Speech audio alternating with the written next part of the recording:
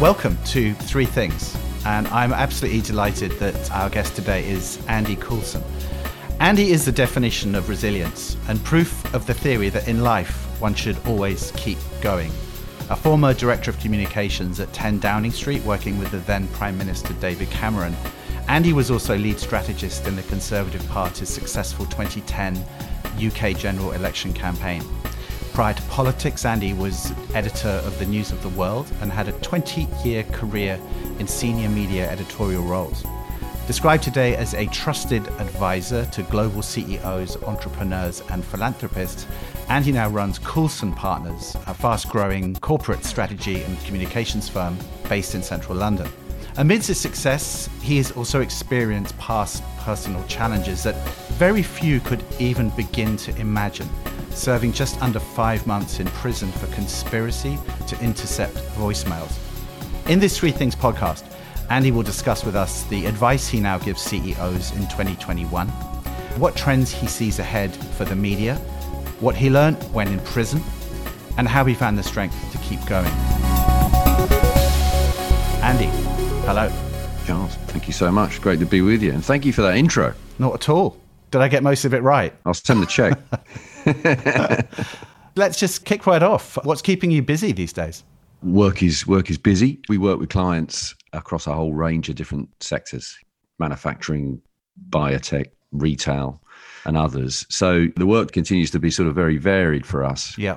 And the issues that we're there to help with are very different. But there's a commonality, isn't there? Of course, with COVID, sure, which is still impacting business significantly. You know, it's a different phase of the crisis now, but the impact it's having, you know, on the workforce, from labour shortages through to getting people back into the workplace, supply chains, all very difficult. Let's suppose you were doing your former job at Number 10. What do you think today, it's a fairly turbulent time, what would be top of your to-do list if you were running that show today? I mean, you know, my job was comms, obviously. So I think I would be arguing internally for more consistency. I think it's important in politics at any time. But when you're asking people to limit their lives, as we are still doing, it's critical, really. And the government's done a great job in the UK in some very significant ways, not least with the vaccination programme, which has been a sort of triumph, actually, of strategic risk-taking. But we still see too much inconsistency. There's an example right now. It's been resolved with a U-turn, but total kind of self-harm, really. Here, the issue is elsewhere in the world, is isolation.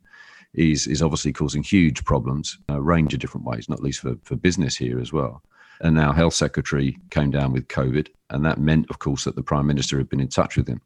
Also needed to isolate, and instead of isolating, what they decided was that they would be part of they'd be guinea pigs in a new kind of testing program. I saw that. which was, which demonstrated a total tin ear to where the public are right now on this. And of course, they were forced into a U-turn, and now I assume he's got his feet up at Chequers. So if you, and again, this show is not about politics, but from your professional point of view, if you were still sitting in that seat, what would your priority be as it comes to advising the senior politicians of the UK these days? My job when I was in Number 10 was which is essentially what I do for my clients now, by the way, is to be that kind of neutral voice in the room without an agenda, shut the door, and I'll tell you what I think. Yeah. And also let the principal let off steam, right? That is also a very valuable thing. And we, as I say, we do that in the business now for our clients. It's a very similar thing. And I also think, Charles, you know this, right? You work day in, day out in and around strategy with serious people. You've got to have a view. Otherwise, why are you an advisor? And I think on the consistency piece, I think I'll be really clear on that. You just got to keep things consistent. So you are advising, as you said, a broad portfolio of clients. If you're just really zooming out, what are the sort of obviously without naming any clients, but what are the kind of reputational issues you're helping your clients manage these days? Are there any commonalities that you're observing? Yeah, I mean, we're all about sort of reputation with purpose, right? It's not about fame. It's not about kind of, although ego obviously is a big part in business as it is in every other I don't know world. What you mean. Really? Ego? Business? Get away. Yeah, but it's about exactly. But it's about making sure you've got the right reputation to do the things you need to do and that you want to do. That's where we focus it. But the issues right now obviously are quite practical, actually. There is, for one of our clients, the workforce is incredibly important. Yeah. We're seeing proper issues now in this country around supply chain with no immediate solution on the horizon. But also, aside from COVID, running in parallel to it has been enormous cultural change. Yeah. We work with leaders of businesses, right? We're with the chairman, the CEO, or the chairwoman, and the founders of businesses. And the cultural change that's kind of happening at such a pace at the moment across so many areas, not least making sure that you don't just succeed, but that you succeed in the right way. But this show is called Three Things. And it's the three things that our guests, if they could, would go back to tell their 21-year-old self. So what is your first thing that you would go back and tell 21-year-old Andy Coulson? Well, the first thing, it's a horrible sort of cheesy bumper sticker, but they're cheesy for a reason, right? And my first one, I think, would be gratitude is the attitude. Okay. Crisis, and we'll get onto it. I've had a reasonable amount in my life. But, crisis can really deliver a great gift to you if you've got your eyes and ears open, and if you're able to kind of get your head in the right place. And honestly, my attitude towards work has changed dramatically. That simple sort of shift from, oh, God, I've got to do this, to, you know what, I get to do this. When I was 21, I had a great time, right? Maybe we'll talk about newspapers. I had a fantastic 20s, really exciting career. I wasn't in politics at all in terms of journalism. I was a showbiz journalist. So I was flying around the world interviewing famous people. It couldn't have been more interesting and exciting. Sounds like a really tough job. You must have hated it. It's a tough job. It was tough. Those in the days when newspapers still had expenses as well. So, you turn left on the plane. Hold on. What was that? Exactly. Great days. I think what I'd say to myself at 21 is, you know what? This is a great life, and work actually will be a big, big part of your life.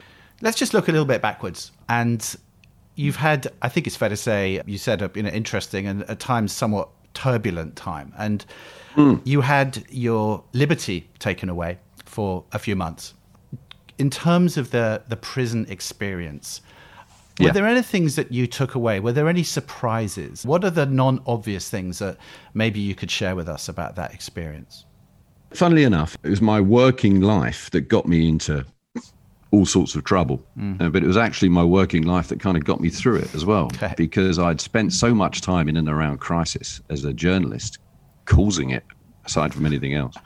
And then in politics, managing it, that when it came to actually living it, my stress muscles, if you like, and I'm a great believer that you need to be stress fit in life.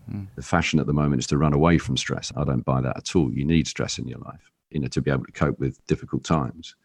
I was actually pretty able. And also, it wasn't week 1, you're in trouble, week 2, you're in prison. I had 2.5 years before I got to trial. And then I had an 8.5 month trial. So I'd been living with it for a very long time. And so by the time I got to prison, I had my head in the right place, really. The turning point for me was not going to prison. The turning point for me was when I was arrested for the second time. So I'm already heading towards the first trial, and I'm arrested for the second time by the Scottish police. I actually was acquitted in that trial, but I had another trial when I came out of prison. And when I was arrested on that day, I was at home. I got a knock on the door at 6 o'clock. I was driven to Scotland. I lived in South London, right? 7.5 hours in the car, police outriders either side of the van, into Govan police station, into a cell that's built for terrorists, actually. It's got one-way glass and it laces out your shoes and all the rest of it. And I sat on that plastic mattress, and I've sat on a fair few plastic mattresses, I can tell you. I could write the Michelin guide to prison cells. And I just thought to myself, this is beyond parody. Yeah. My life has now become so absurd that I've got no choice but to sort of surrender control, really. And that wasn't giving up, right? Because giving up is very, very different to surrendering control. But I just thought... But did you almost just go into like neutral gear and just say, look, I'm just going to go with the flow to a degree because... What I was able to do at that moment, and I really can sort of time it to that day, I just decided, you have control of some things. You have control of the fact, breathing in and I'm breathing out, right? I've got control of that. I've got absolute control of how I react to what's happening to me, but I have absolutely no control whatsoever of what's going to happen in terms of the next stage and even to get to the end of the day, right? I've totally lost control of it. It's become utterly absurd. But at that point, you have to, as I say, it's very different to giving up, right? Surrendering control is not giving up. I was taken to a high security prison, Belmarsh, which is straight out of central casting, I can tell you. That was a very, very kind of miserable place to be. But it was also quite fascinating. What was fascinating about it? I'm someone who was the editor of a national newspaper. I've been around politics. I work for the Conservative Party, whose views on prison reform, although they were more liberal under David, obviously were fairly well known. So the irony of finding myself in prison was not lost on me. I was fascinated by the process. It was a fairly dysfunctional time. It was a summer where Belmarsh was between governors, the staff shortages as well. As a result, we were behind the door for 22, 23 hours a day. You're let out to have a walk, and even the food, you get it off the server and take it back into the cell and the door would slam shut. It wasn't like that all the time, but it was like that pretty frequently. And that was dark because you're worrying about your family. And the biggest regret, actually, is that I've got 3 sons, and I had my 2 older sons. I decided when I went into prison, I really do not want you coming to visit me when I'm in Belmarsh, which is where I expected to be, but very briefly. And I was told, well, because I shouldn't have been there. I should have been in an open prison pretty quickly, but it was just, it just wasn't happening. And I talked to my wife about it, and we said, actually, you can't go through this sentence without seeing the boys. They need to see that you're okay. Which is perfectly understandable, I would imagine.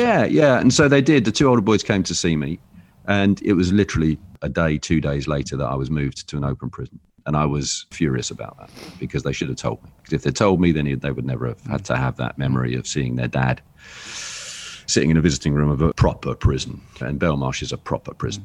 But they laugh about it now. Right? It's still it's something that when it comes up in conversation, which it does very, very infrequently. So what's your second thing? You're going back to tell your 21-year-old self. The second thing for me is the underrated strategic value of a sense of humour.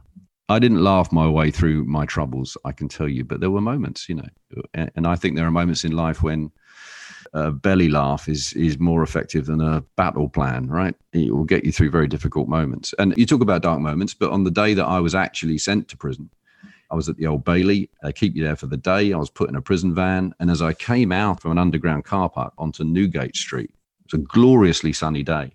And the sun was sort of streaming through the windows of this prison van. And you're in a sort of cell within the van. Right. And at that moment, I noticed that as the sun came through, I noticed that the windows were rose tinted. Okay. And I...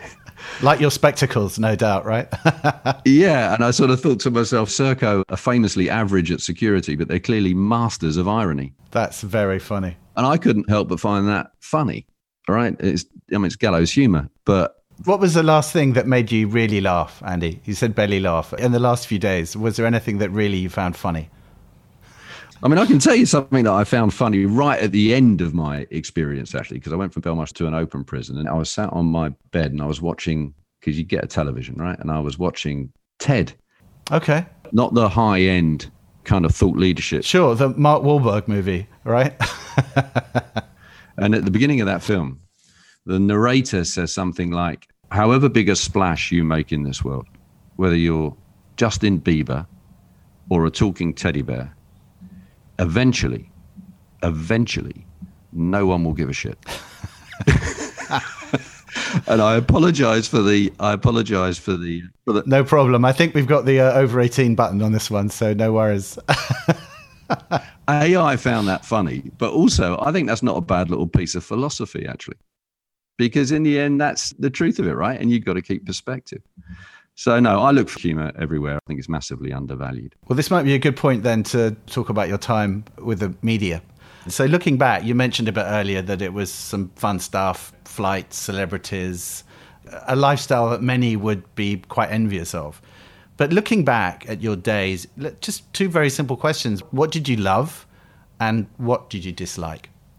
Being a reporter is a very different thing to being an editor. So the reporting life was fantastic, right? It was a great way to spend your 20s. I was incredibly lucky. It was a sort of golden period for my kind of journalism at that. Great budgets. People wanted to deal with you and talk to you.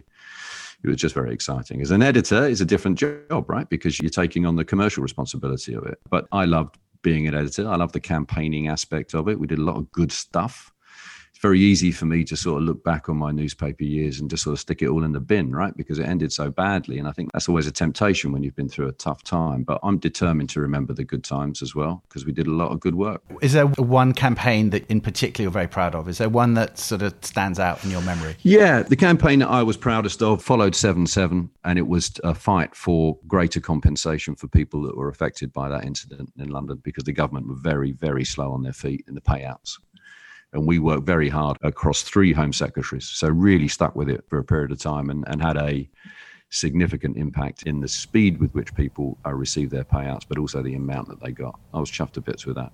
I should also say, though, Charles, while we're talking, it's important to me that any conversation about the news of the world for me has to start with an apology, right? Because although I will always maintain that I didn't break the law. I got so much wrong. I made some terrible decisions and decisions that had impact on people's lives, and couldn't be more sorry about that. But equally, as I say, I think it's really important to look at it in the whole. And my newspaper career, I was very lucky to have been working at a senior level at the time that I was. And I was also very lucky to be working for a company that was properly kind of meritocratic. No one ever stopped me in the corridor at News International and asked me where I went to school. There was none of that. It was, can you do the job and are you any good at it? And that was it. I was able to kind of rise up through that company as a result of that. Do you think the UK is ever going to change? Do you think that will always be a thing for us? Or do you think that, is it getting better in 2021? I think it's definitely getting better, but I think we've got an awfully long way to go. And it's not just about class, right? Obviously, it's about sex and it's about background more broadly. And there are enormous challenges ahead of us. But all I see is progress. I think it's very easy, and this is what we do, right, is that we concentrate on the here and now. Very rarely do people kind of step back and look at the arc of progress, in my view. And the arc of progress, I think, is on so many fronts, right? Even we're living through COVID right now. But if you actually step back and look at some of the global health patterns over the course of the last 50 years, we're making incredible progress. If you want to pick a subject like female education, enormous progress when you look at the big picture. What we do, of course, is tend to focus on the here and now. And that's how you get progress, of course. And I think there's a tremendous amount more to do, particularly in politics, I think. Still an awful lot more to do there. When you look around the cabinet table, I don't think it's as diverse or as mixed as it could be, but compare it to the cabinet table 10 years ago, undeniable progress, right? When we're talking about who's going to be the prime minister next in this country, right? Rishi Sunak is right up the top of that list right now. You know, I mean, it's an interesting time. So before we get to your third thing, Andy, just if we can take a lens looking 5-10 years ahead, have you got any thoughts about where media's headed?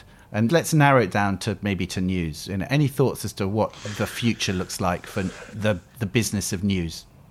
Yeah, the challenge for my old industry, obviously, is that print sales are only going one way, and that they are working and have worked. This started, by the way, when I was still in newspapers. So this is well up the mountain on it. Is how on earth do you monetize this stuff? And some people are finding good answers to that. There are some good products.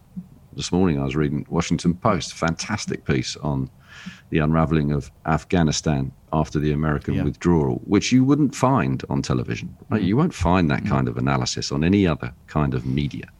And here, The Sun, which there's a fashion at the moment to say that tabloids have no place in our life. Well, the Matt Hancock story, which I'm sure you saw there, which was a seismic piece of journalism in terms of the UK landscape. Yeah. That came from the Sun newspaper, right? So I think it's dangerous to write off the value of our newspapers, but the challenge, obviously, is how on earth do they monetize this going forward when as soon as you stick it, obviously, online, it's gone. Everyone else has taken it and everyone else is adapting it and using it. I suspect with the Matt Hancock story, the Sun's actual ownership of that story, right? That window of opportunity to really make it yours and get all the value from it, I suspect was not very long at all.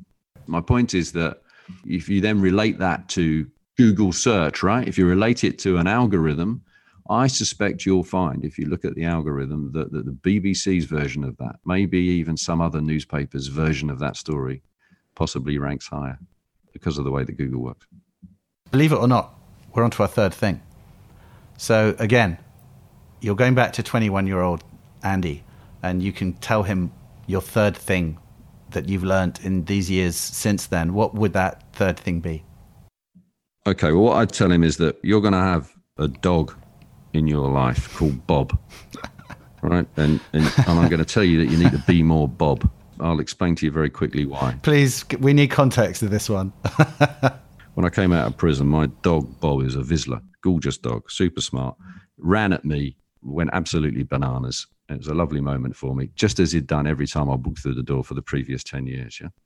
And then I had that period of getting ready for the Scottish trial. And actually, as I was at the airport, City Airport, waiting to go to Edinburgh. I got a call from the vet to say that my dog had unfortunately got cancer, and they weren't sure that there was much that they could do. And if we've got non-dog lovers listening at this point, this is when they switch off. I've got to warn you. Okay. And I was asked recently whether or not I ever cried during my dramas. And I can tell you that was the moment that I did, right on the phone to the vet standing at City Airport. But the trial ended very well for me, as I mentioned to you. And I came back, and Bob, in fact, had had an operation and was fighting, right? He was doing really well, climbed out of his bed and tried to make a fuss of me. And over the next few weeks, we spent proper time together. We were sort of recovering together, really. And I watched him dealing with his sort of life and death crisis. And just by being with me, being with Eloise, my wife, and our three sons, getting fitter, but also kind of flopping out in the sun occasionally. And when he was fit enough, honestly, I can't tell you, by running, towel wagging, straight out into the garden with the exact same level of enthusiasm every day, rain or shine, without judgment or bitterness. And that's really important, without bitterness, right? I just think he was setting me the most brilliant example of how I should live my life, really. A good mate of mine reckons that the key to life is to be the man your dog thinks you are. Whereas I would put it much more simply. I would simply say, be more Bob. Be more Bob and dodge the bitterness. Tell me what you like to do, Andy, when you're obviously, you're a very busy guy. I know business is going very well. And I also know just how absorbing our industry can be. It's not an industry that has it's not like a shift, right? Everything stops at 5. But what do you do for fun? What do you do when you're not working? What is it that you like to do? It's the things that I'm sure you get similar answers from others. It's all about family for me. Yeah. And having been separated from them for a short period of my life, I've got a proper appreciation for those moments. That's what life is all about for me. I enjoy getting the balance of work and all that stuff that matters more right. And I've sort of achieved that now, really. I'm really pleased. Through a fairly kind of winding road, right? But as I say, that's the gift that crisis gives you. It gives you an amazing sort of perspective on life. So family for me, sort of a more trivial answer would be Tottenham Hotspur Football Club. Fair enough. I carry that burden. Okay. And I'm also I'm a man of a certain age who is fully enjoying the peloton. Yeah. But other than that, the main thing for me is just having control of your life and being able to get that balance is a wonderful thing. So at the end of all of these, and this has been terrific, and I really would like to say thank you so much for finding the time. It's been a pleasure. We always ask our 3 things guests one thing. And that one thing is, with the exception of food, family, all the basic sort of what I would call the necessities of life. What's your one thing that you couldn't live without? What is that thing that you would absolutely not be able to imagine having outside of your life? I'm very clear that for the rest of my life, I want control of it. So I'm now unemployable in that sense. I think me too, by the way, so no worries there. I could never work for someone else now. And I could come off as a bit arrogant, I suppose. That's not what I mean. It's just that for me, life is long and life is incredibly short. It is both of those things. And the absolute key to it is having control of your life. So I know I couldn't do without that, really. I couldn't do without being in charge of my own destiny. I think destiny is a very good place maybe to pin this. We've traveled quite a journey. Straight line, definitely not, Mr. Coulson, but I think it's been fantastic. I would really like to say thank you. I'm looking at destiny, I'm looking at your 3 things, but I just want to say it's a fascinating chat. Andy Coulson, thank you so much for being a guest on 3 Things. Thanks for having me.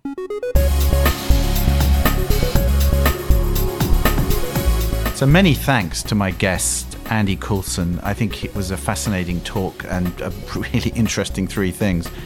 Andy also puts his experience to work on his own podcast, and you can find that at crisiswhatcrisis.com, where he interviews the survivors of all manner of crisis. It's fascinating. He has some very interesting guests, and it's really well worth a listen. So at 3 Things, we're all about hearing from interesting people, and we're all about hearing their 3 things, the 3 things they would tell their younger self if they could. If you would like more details about 3 Things, drop us a line, hello@3things.asia. We will be dropping more shows over the next few weeks. We've got some other terrific guests coming up. So from all of us at 3 Things, thanks again to Andy Coulson for a really great show, and we'll see you next time. Thank you.